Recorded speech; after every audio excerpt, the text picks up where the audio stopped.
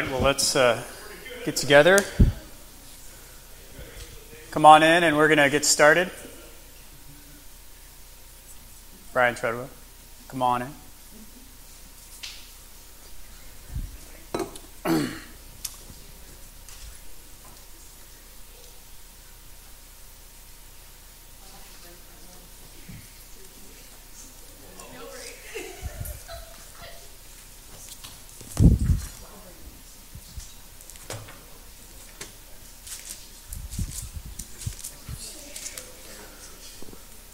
All right, well, let's go to Lord in prayer, and we'll get started. Let me record here. Okay. All right, let's pray. Heavenly Father, we are thankful that we can come here and continue to study through our confession as it's a reflection of what we believe the Scriptures to teach, a systematic way in which we can study theology, study you, and so we can better worship you. So it would help us today as we seek to learn more about the doctrine of justification. And may you be glorified in all we say and do. In Christ's name, amen. Okay, so we are continuing our study on chapter 11. We're in chapter 11 on justification for our confession of faith. So turn with me to chapter 11. Just to remind us where we are in the confession. We can break the confession into four areas. First, principles, the covenant, God-centered living, and then the world to come. So we're in the section dealing with the covenant, which deals with chapters 7 through 20. And the section in particular where we're looking at is dealing with God's actions or his blessings towards us. These are what we would call his monergistic work. In other words, he's the one who works these things in us. So we saw in chapter 10 the effectual call, right? Like into regeneration. Now it's justification. Following that would be adoption and sanctification. These are things he does in us. These are his works. And then following that in the next chapters we'll see is our response to his work. So the outline for chapter 11, we're looking at the nature of justification in paragraph 1, the instrument of justification in paragraph 2, and my goal is to get through those two paragraphs today. We'll then see the basis of our justification, the timing of justification, the ongoing fruit of justification, and then paragraph 6 is the justification of Old Covenant believers. So we talked about last time that justification is really one of the central doctrines that was recovered from the Reformation. It was justification by grace alone, through faith alone, in Christ alone. Can you remember, what does justification mean? What does it mean? Okay, yeah. Imputed righteousness. Okay. What is it, broadly speaking, we can say? To make just, yeah. Yeah, so it's a legal declaration. So we want to think courtroom setting, right? This is a courtroom setting. All the evidence is before the judge of the universe. The judge looks at us. The gauntlet comes down, and the verdict comes in, not guilty, but just.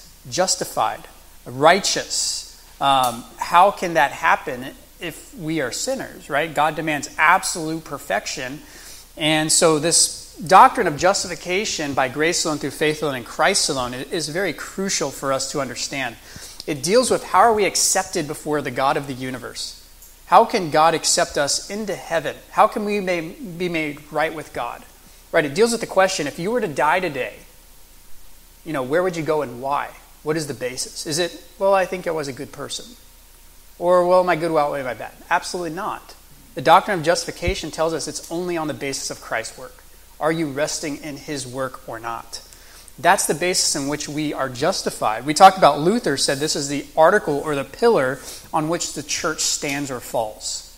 This is huge. This is massive. R.C. Sproul says if we lose justification, we lose Christianity.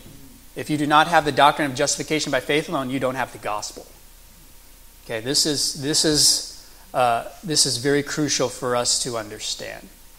And so it deals with the question: how can a sinner be made right with God? Is this some fiction? How does this work? And so this has led the Catholic Church and others to say, well, it's because God is working righteousness in us, and it's based on the righteousness he works in us that he declares us righteous. And the Reformation was very much counter to that. The chief doctrine of justification here is what distinguishes us from Roman Catholics. Roman Catholics would say in their canons, Canon 9, if anyone would say that a sinner is justified by faith alone, meaning that nothing else is required to cooperate, they would go on to say, let him be anathema. Okay. Justification, as we said, is a legal declaration. It's a forensic concept. It's the opposite of condemnation. It's the opposite of being declared guilty. It's this courtroom verdict which God says justified. It's a one-time declaration that happens, and this happens at the onset of the believer's Christian experience. Right? So this is something that God declares when you believe in Jesus, and it's something that does not go back on. From justification will flow all these other blessings that come out.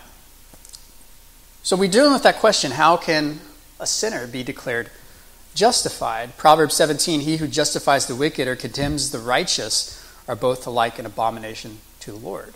And we know if we're justified, we are the ones who are wicked. How can we make sense of that in light of what God's doing? And the answer is in Jesus. So paragraph 1 is dealing with the overall concept of justification. It's summing it up. What is the doctrine of justification that we believe? And then what we see as we flesh out the rest of the paragraphs, they're kind of going to revisit some of these things we see in paragraph 1, but they flow out of it. So if there's some things we see in paragraph 1 we don't go in fully in depth, we're going to as the rest of the paragraphs continue. So let's just read it, and then we'll dig into that again. I think last time we stopped about halfway. So my goal is to finish this paragraph and paragraph 2. I don't know if we'll finish both, but that's the goal. So let's look at paragraph 1. It says, those whom God effectually calls, he also freely justifies, not by infusing righteousness into them, but by pardoning their sins, and by accounting and accepting their persons as righteous, not for anything wrought in them or done by them, but for Christ's sake alone, not by imputing faith itself, the act of believing, or any other evangelical obedience to them as their righteousness, but by imputing Christ's active obedience unto the whole law and passive obedience in his death for their whole and soul righteousness. They receiving and resting on him, and his righteousness is by faith, which faith they have not of themselves, it is the gift of God. Okay, so a lot in there in that first paragraph. And notice the relationship with the effectual call, and we brought this out last time. The effectual call is what we saw in chapter 10, right? It's in light of regeneration, right? God is the one who calls us. God is the one who applies that work. He's the one who makes us alive, right? We can't come to faith until we have been made alive, right? And so if we're justified by faith, right? So we need faith in order to be justified. It assumes we must be effectually called beforehand, right? So we see the close relationship between the effectual call and justification. The same group that will be effectually called is the same group who will be justified. Only those who are effectually called will be freely justified. And so this justification we also see is God's work, right? God effectually calls, he also freely justifies. He's the one who is the judge. He's the one who declares the legal verdict, and he does so freely, right? Not because we've done anything to deserve it, not because his hands tied and he's like, oh, well, I guess I have to do that now. He does it freely, right? And he'll go on to say that this is a gift. Romans 3, for all have sinned and fallen short of the glory of God and are justified by his grace as a gift through the redemption that is in Christ Jesus. Or Romans 8:30, we call this the golden chain. Those whom he predestined, he called, right? Effectually called. Those whom he effectually called, he also justified. Those whom he justified, he glorified. This is the chain that God is working to save us, to redeem us, and draw us and to heaven. The golden chain, once it starts, right, in predestination, God's going to accomplish it all in time and space. So once you're called effectually, you will be justified because you will come to faith. Okay? So regeneration precedes, we can say justification here, because we need faith in order to be justified. Faith is assumed here, right? And the reason we don't see faith after chapter 10, which, would be we're made alive and then we have faith, is because the organizers of the confession just organized it. Here's God's work and then man's response, right? So man's response will follow, right? The first thing is faith. And so we'll see that later on, I believe, let's see, chapter 15 deals with repentance and faith. So we'll see what that looks like. 14 and 15, faith and repentance. So that's coming. That's man's response to God's work. Okay, notice what then is the basis of our justification. And this is then spelled out in 3 denials and 3 affirmations. And the language that is used here is very much likened to the language that the Catholic Church used during that time, because they want to say, this is very clearly what we are not saying. We are not saying what the Catholic Church says. So these denials are really dealing with these Roman Catholic views, and others who would say, this justification, their main objection was, it's just a legal fiction. God can't declare someone righteous unless they intrinsically are, unless he's working righteousness in them. And this here, the Reformed would very much deny. It's not on the basis of us. It's not on the basis of works done in us. And what we see here is very much a crucial understanding of law-gospel distinction. Covenant works, covenant grace really helps us understand this representation of Christ. If we have an idea of federal headship, Christ represented us. He represented us by his righteous life and his suffering that he did for us on the cross to forgive us of our sins. Right? If we have that category of representation, we can see how justification very much makes sense. It's not a legal fiction. Right? And so that's why these categories are super crucial. Eliminate those, you blur things together. You get glospel. And that's not what we want. Luther and the Reformers would say this righteousness that we get isn't something that's mixed in us. It's not infused. It's not coming up from us, but it's an alien righteousness, meaning it comes from outside of us. It comes from someone who is not a sinner like us. And this is saying it comes from outside of ourselves. Namely, it comes from Jesus.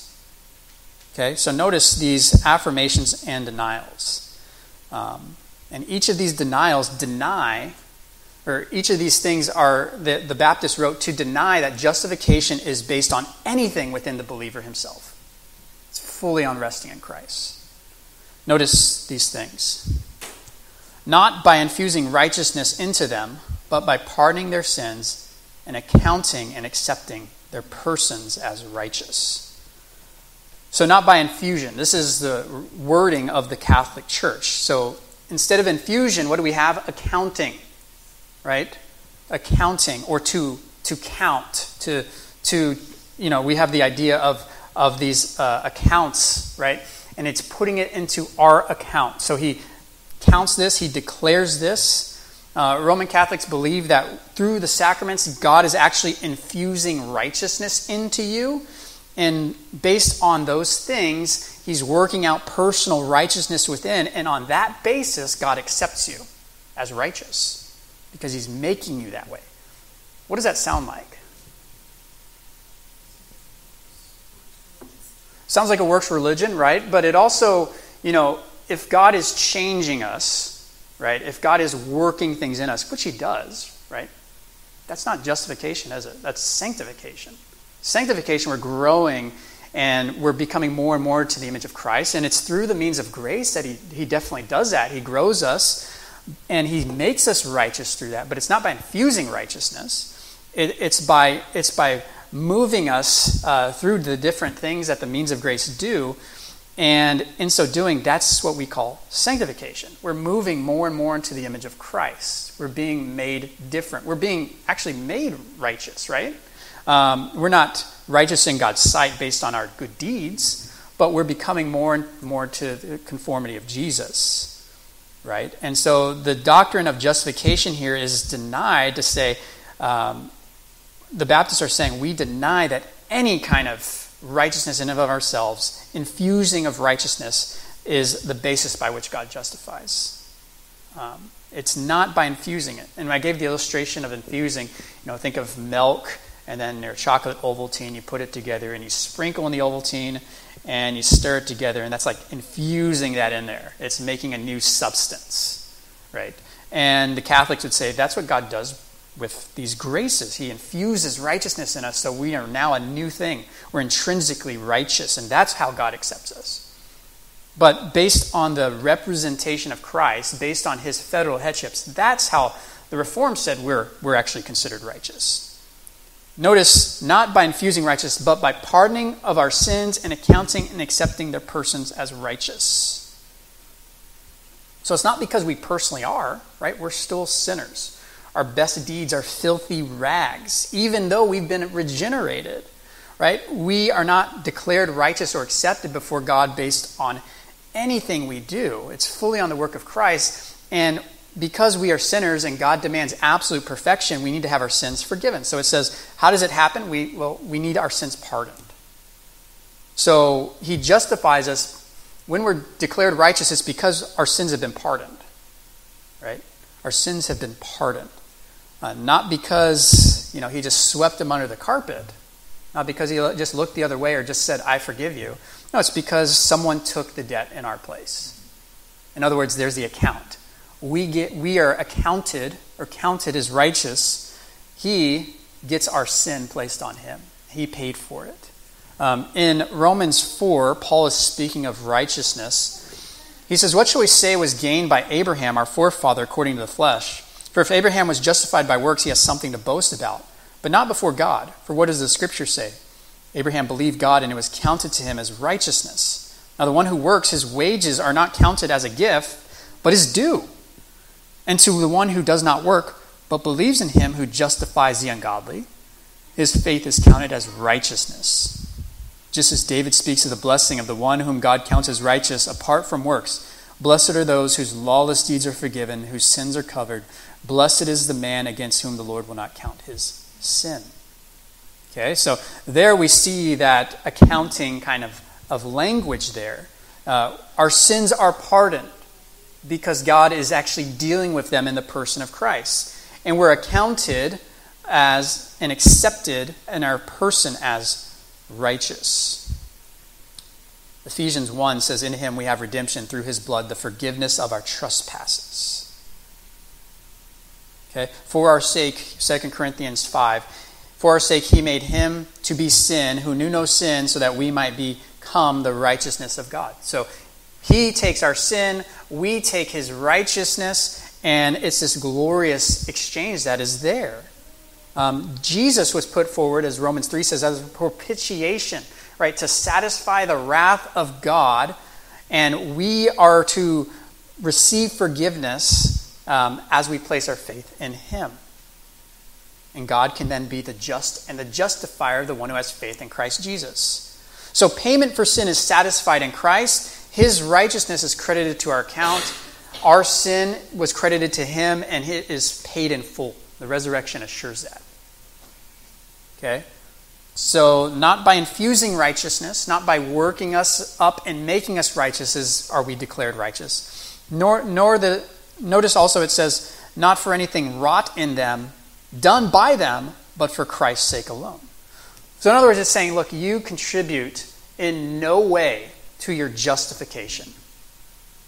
There's nothing you do that contributes to your standing before God. Not anything. Well, what about that 1%? Christ did 99%, but then I did the 1%. Not anything. 100% Christ's work. 1 Corinthians 1, because of him you are in Christ Jesus, who became to us wisdom from God, righteousness, sanctification, and redemption, so that is written, let the one who boasts, boast in the Lord. If we recognize who we are in Christ Jesus, right, he gets all the glory. You're going to worship him if you realize how you've been accepted before God based on his work. Romans 5, Paul brings up this idea here about the one man's trespass, the representation language. Right? Through one man we receive death. But through the life of one man, Jesus Christ, we get the righteousness. As one trespass led to condemnation for all men, so one act of righteousness leads to what? Justification. Right? This is speaking of Christ's active obedience, his perfect life. By his obedience, we're made righteous because he's representing us as the perfect man. Right? God says, "Be holy, for I am holy." Jesus does it on our behalf. Again, look at the next denial. Not by imputing faith itself, the act of believing, or any other evangelical obedience to them as their righteousness, but by imputing Christ's active obedience to the whole law and passive obedience in his death for their whole and sole righteousness.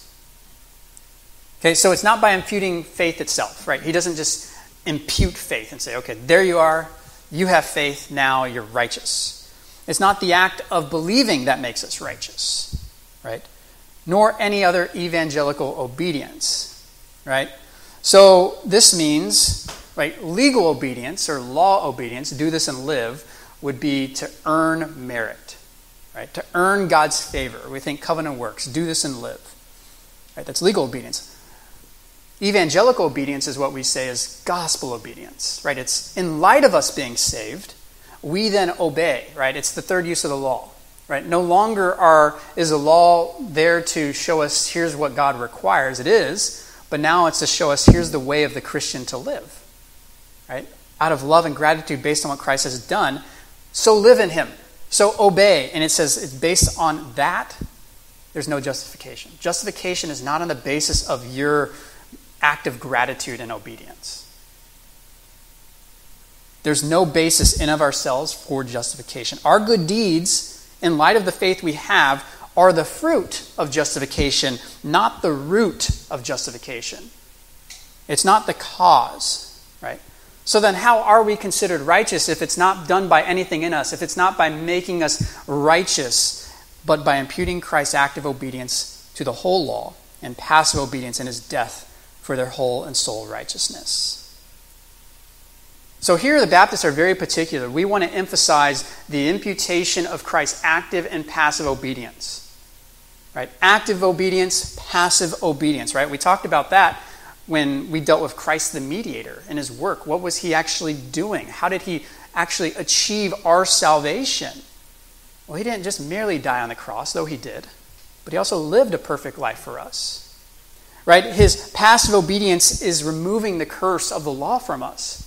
Right? Because the wages of sin is death, because we have sinned, that's what we deserve. So Jesus comes as our sinless, spotless lamb, as our representative. He bears the curse of the law upon himself. He goes to the cross. He dies a sinner's death in our place. The wrath of God is satisfied. Our debt is canceled. We receive forgiveness. Right? And so that is a glorious thing. But if that's all he did, we're morally neutral. The slate is wiped clean at zero. But what's required for heaven is righteousness. Right? So that's why he had to live a perfect life. That's why he had to die, or he had to live in obedience to the law. He is actively meriting the blessings of the covenant, the do this and live. By his perfect obedience to the law, he is meeting the standard God requires for us for entrance into heaven. It's be holy for I am holy. Be perfect for I am perfect. Jesus did that as our representative. So not only are we forgiven, we're declared absolutely righteous. There's nothing you can do to add to it. There's nothing you can do to earn more favor in God's eyes or lose it if you're resting in Christ. Christ accomplished it perfectly. He meets all the legal demands of the law. He merits the blessings of the covenant. Right? And if you want to think of an illustration, Paul, if you were to say, okay, well, if anyone could have earned their salvation, it probably would have been Paul. Right? And he says that in Philippians 3. He said, look at all the things I've done. Like if I was going in accordance to the law, right, I was a good Jew. I did all that the Torah said. I was circumcised. I obeyed all these things. He says in Philippians 3, I count everything as loss. All that righteousness, loss. Because of the surpassing worth of knowing Christ Jesus my Lord. For his sake I've suffered loss of all things and count them as rubbish. All my good deeds, rubbish, manure, in order that I might gain Christ. to be found in him, not having a righteousness of my own that comes from the law, but that which comes through faith in Christ. The righteousness from God that depends on faith. Paul got it. That's justification. He's resting in the work, the finished work of Christ. He says in Ephesians 2, "For by grace you've been saved through faith. It is not your own doing, it's a gift of God, not the result of works, so that no one may boast. We're his workmanship, created in Christ Jesus for good works, which God prepared beforehand that we should walk in them." So we do good works, right? Not to contribute to our justification, not to maintain our justification. We do good works because we've been justified. It's the fruit. Justification, we're declared righteous perfectly in God's sight because everything Christ did for us. We do nothing to deserve it. So who gets the glory? It's God. It's Christ. Right? It says... Got some work to do, huh? Notice what else. They receiving and resting on him and his righteousness by faith. Here that he defines what faith is. This is crucial. Faith is, as we're going to see in the next paragraph, the instrument of justification. Now, I'm just going to leave it at that because we'll deal with it next paragraph. But faith is resting and receiving him. Faith is not faithfulness. Faith is receiving and resting and trusting in Christ. Faith also is not just believing the facts. Faith is complete dependence and trust in him. Christ is our only hope. He is our only acceptance before God. Our dependence rests fully on him. Notice again, Paul, to just emphasize that, will bring out, well, I already quoted this, but it's good to hear it again. "For by grace you've been saved through faith, not your own doing." Confession goes on. "Which faith they have not of themselves, it's the gift of God." So yes, faith is required, but faith itself isn't a work that's done within us. It's something that God has done in us by regenerating us. And he brings us to the response of faith. That's the fruit of his regenerative work in us. Therefore, faith doesn't even originate with us, but God. It's a gift. So we have no reason to boast. We have no reason to try to say, hey, we maintained our justification, or we stayed in our justification, or we earned it in any way. God's the source of your faith. He's the source of your justification. You just need to rest in Jesus.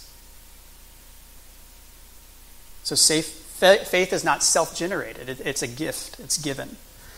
John 1:12, "But all who did receive him, who believed in his name, he gave the right to become children of God, who were born not of the will of the flesh, nor of the will of man, but of God." Romans 5, "For if because of one man's trespass death reigned through that one man, much more will those who receive the abundance of grace and the free gift of righteousness reign in the life of the one man, Jesus Christ." Again, faith is a gift. You've been saved through faith, but it's a gift that God gave. No works that you do. Faith is not a work. Faith is required, but it's something God gives. He brings this about. So if we see any of our works of obedience, even if it's evangelical obedience out of love and gratitude, as a basis before our acceptance with God, we're confusing justification and sanctification. And that is crucial that we distinguish. John Murray said this: "If justification is confused with regeneration or sanctification, then the door is open for the perversion of the gospel." And that happens more often than you think, because we're not careful. One person said, "The one who rejects the antithesis of law gospel along with the distinction between covenant works and covenant grace, it will directly influence their view of justification."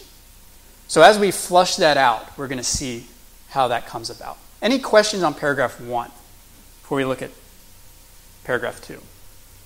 Ellie? Can you help me just understand the picture of the milk with the old team? It's not a perfect illustration, but it's helpful for me.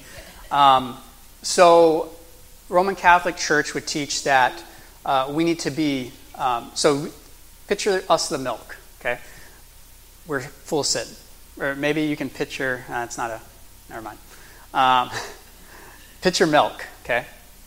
And just picture that milk is just sin, right?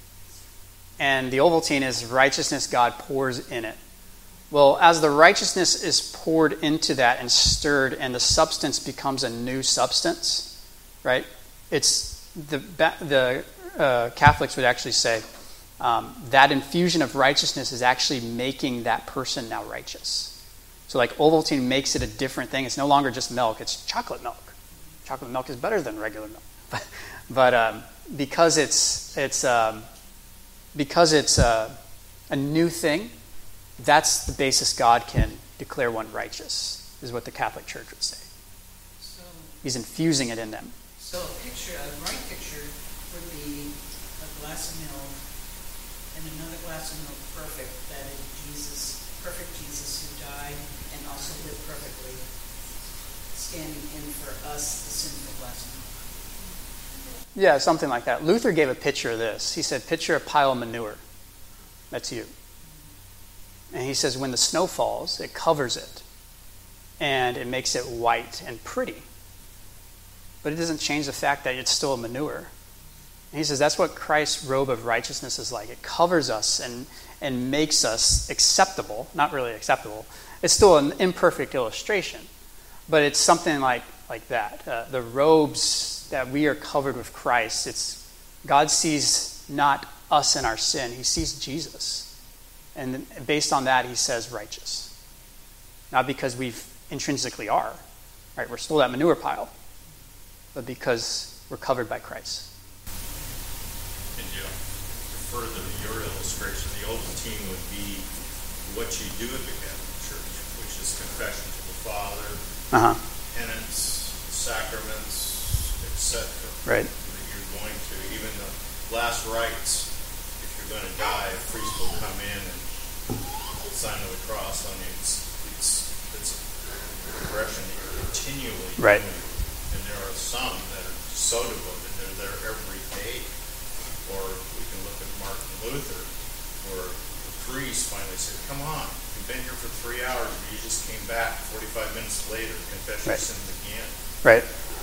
So I picture that as the Ovaltine being put in. Right, very much, yeah. That's what they say. Those are your good works that's being done, is when you participate in those things, the sacraments. What do you say? Real quick on the gift of faith, it was resting and what in Christ? Resting and receiving. Okay. Yeah. Faith is resting and receiving. So very different than faithfulness. Faithfulness is obedience. Right? That's not the basis of our justification. Teresa? I'm not that familiar with the Catholic religion, so help me out here. They don't have any concept of Christ being our fellow representative. They're not thinking in those terms. Right, they're not thinking in those terms. That's why they say it's a legal fiction for him to declare someone righteous who intrinsically isn't.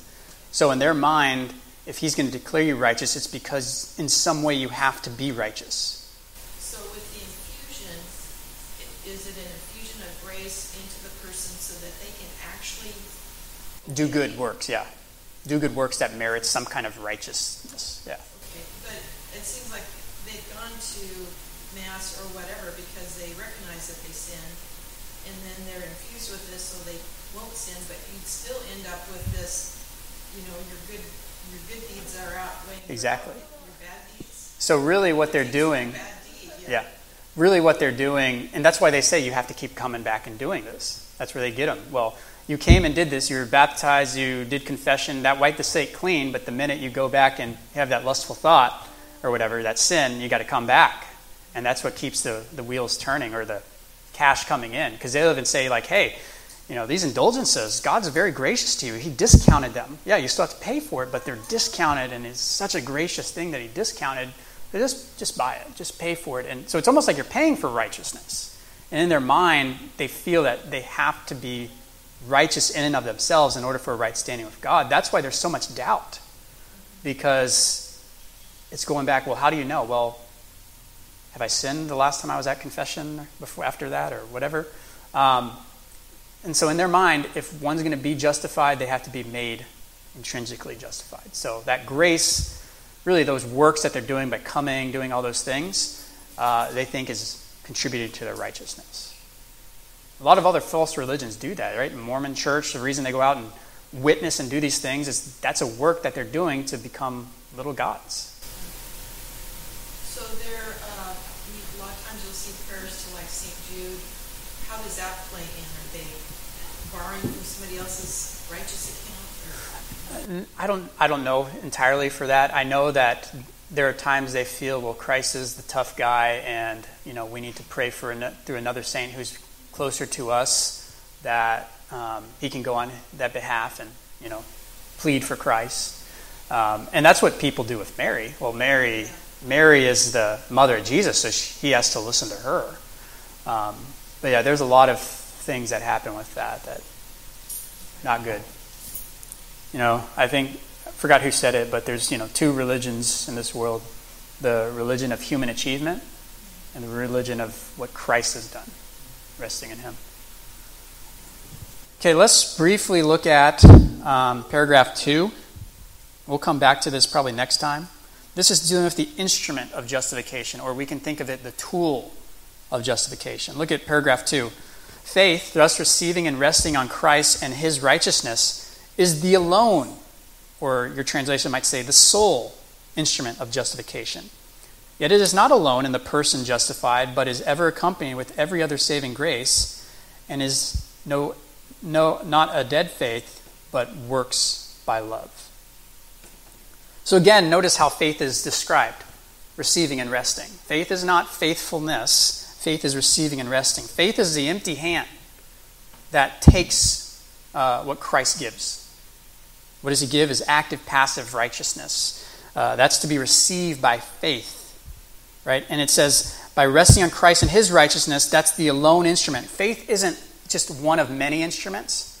It's the only one, right? It's not faith in our faithfulness. It's not faith in our good deeds. It's not faith and penance. It's faith alone. There's no merit or work. It's the empty hand. Faith is understanding, believing, trusting in Jesus. It's not just ascending to facts, right? Oh, Jesus was a historical person. I believe this. No, it's actually living your life, resting and trusting him, depending on him. It's not the same as any other outward kind of obedience, but receiving and resting on the righteousness of Christ. Again, it says that's the only instrument. That's the alone instrument. And this is really where the Reformation pinned its flag: faith alone, right? Because the Catholic Church says, yeah, you need faith for sure. You need faith in Jesus, but you also need your good works. You also need your good deeds. You also need your penance. You need these things. And their conundrum that they're faced with is, well, if you only tell someone they're saved by faith alone, then that's going to give license to licentious living, and they're going to live however they want. Easy believism, right? And that's an objection that the Roman Catholic Church has been throwing up for a long time. And in fact, Paul anticipated that. And he says later on, he'll say, what should we say then? Are we to continue in sin that grace may abound? Right? If you're preaching the gospel accurately, grace alone through faith alone, Christ alone, that should be the accusation you get. You're just saying we can live however you want. Well, yeah, but that doesn't mean that you do that you just abound in sin. How can we who died into sin still live in it?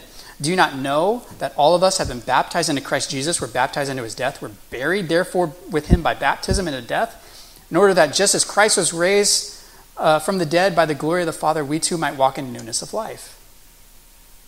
So that's why they add this caveat. It's by faith alone, but this faith is never alone. But the justification is by faith alone, right? It's not on the basis of your works. Faith is not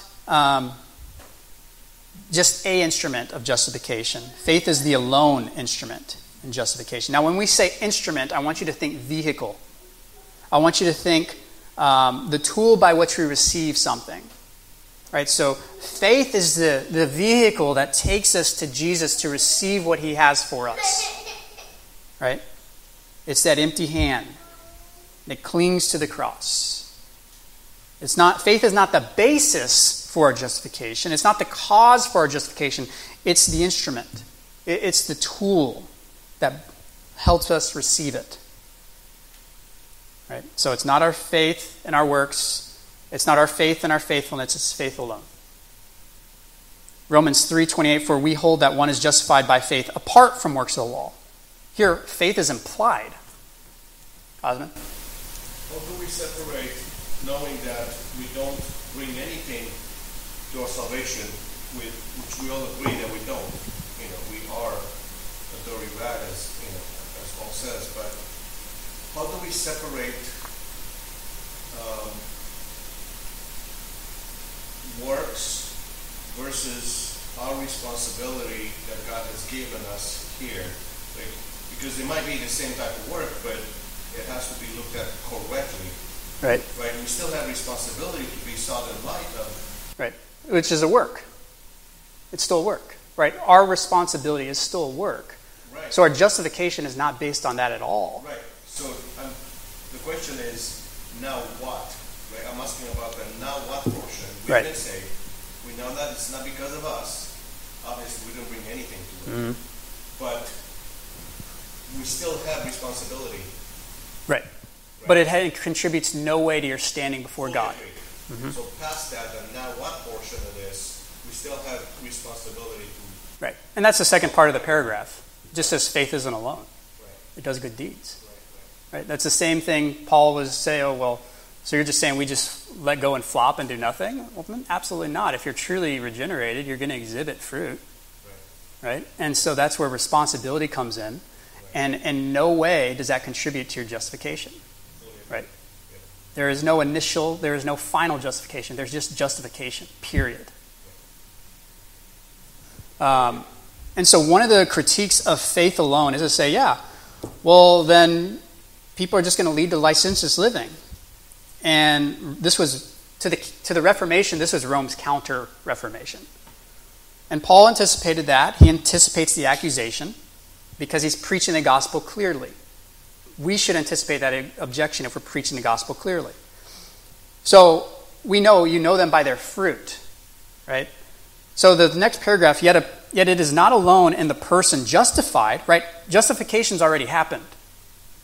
But faith is ever accompanied with every other saving grace, and is not a dead faith, but works by love.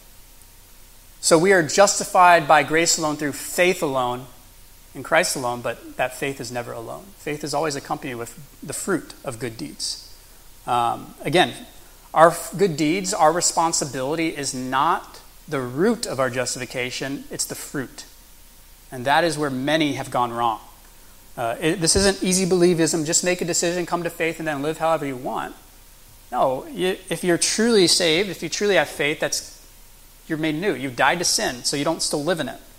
Right? Paul would say in Galatians 5, for in Christ Jesus neither circumcision nor uncircumcision counts for anything, but only faith working through love. Paul would say in Ephesians 2, we are his workmanship, created in Christ Jesus for good works, which God prepared beforehand that we should walk in them. So we are called for good works. We are called for duties, right? That's why there's so much of the epistles in the New Testament that says, here's what you're to do, right? But what is that rooted in? In light of you being justified, in light of you being saved by grace alone through faith alone, Christ alone, now here's your response. Here's the fruit, right? And James and Paul, right, this is one of the things we're going to see in James in chapter 2. He would go on to say, so faith by itself, if it doesn't have works, is dead, right? And so the confession here is picking up on what James is saying. James is not using justification the exact same way Paul is, and that's where many have erred too, right? He is saying vindication, right? He is saying we know someone's faith is real by looking at their works. And James gives a proof text. He says, you have faith, I have works, show me your faith apart from your works, and I'll show you my faith by my works. Well, what's his proof text that he goes to? Well, he goes to Genesis 22. We know Abraham's faith was real because he offered up Isaac as a sacrifice. It was fruit of his faith. But was it the basis of his faith? Was it the cause of him being justified? No. That happened in Genesis 15 when he was declared righteous. And that's why Paul would go on to say in his proof text, consider Abraham. He was justified by faith alone. He was declared righteous apart from works. Right? So they're saying, they agree.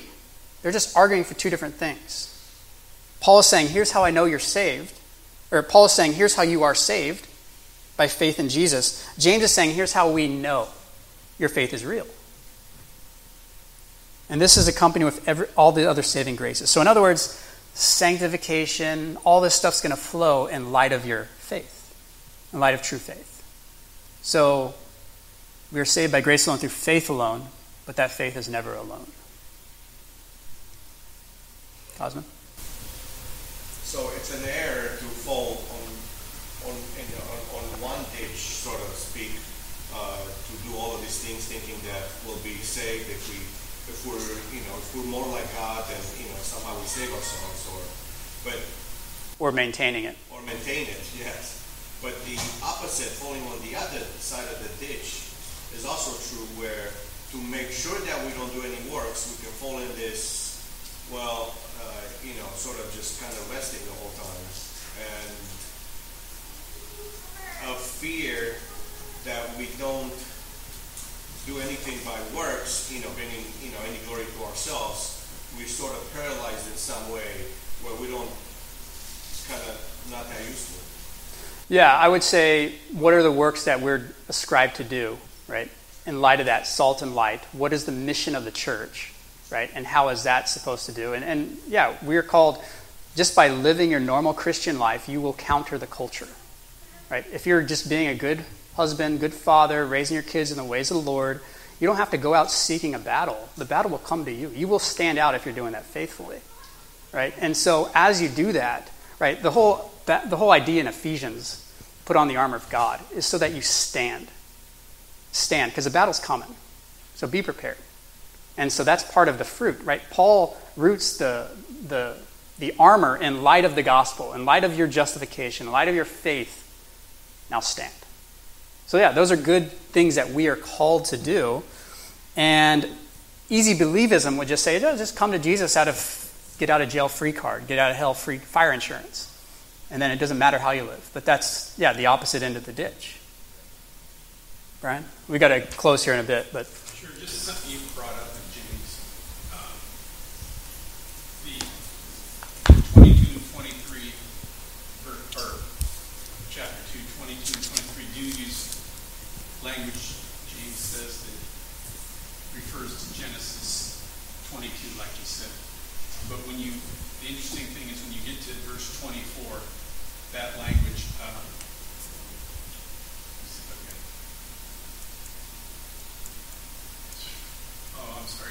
when you get to verse 23, that language, and it was counted to him as righteousness, that language actually goes to verse 15.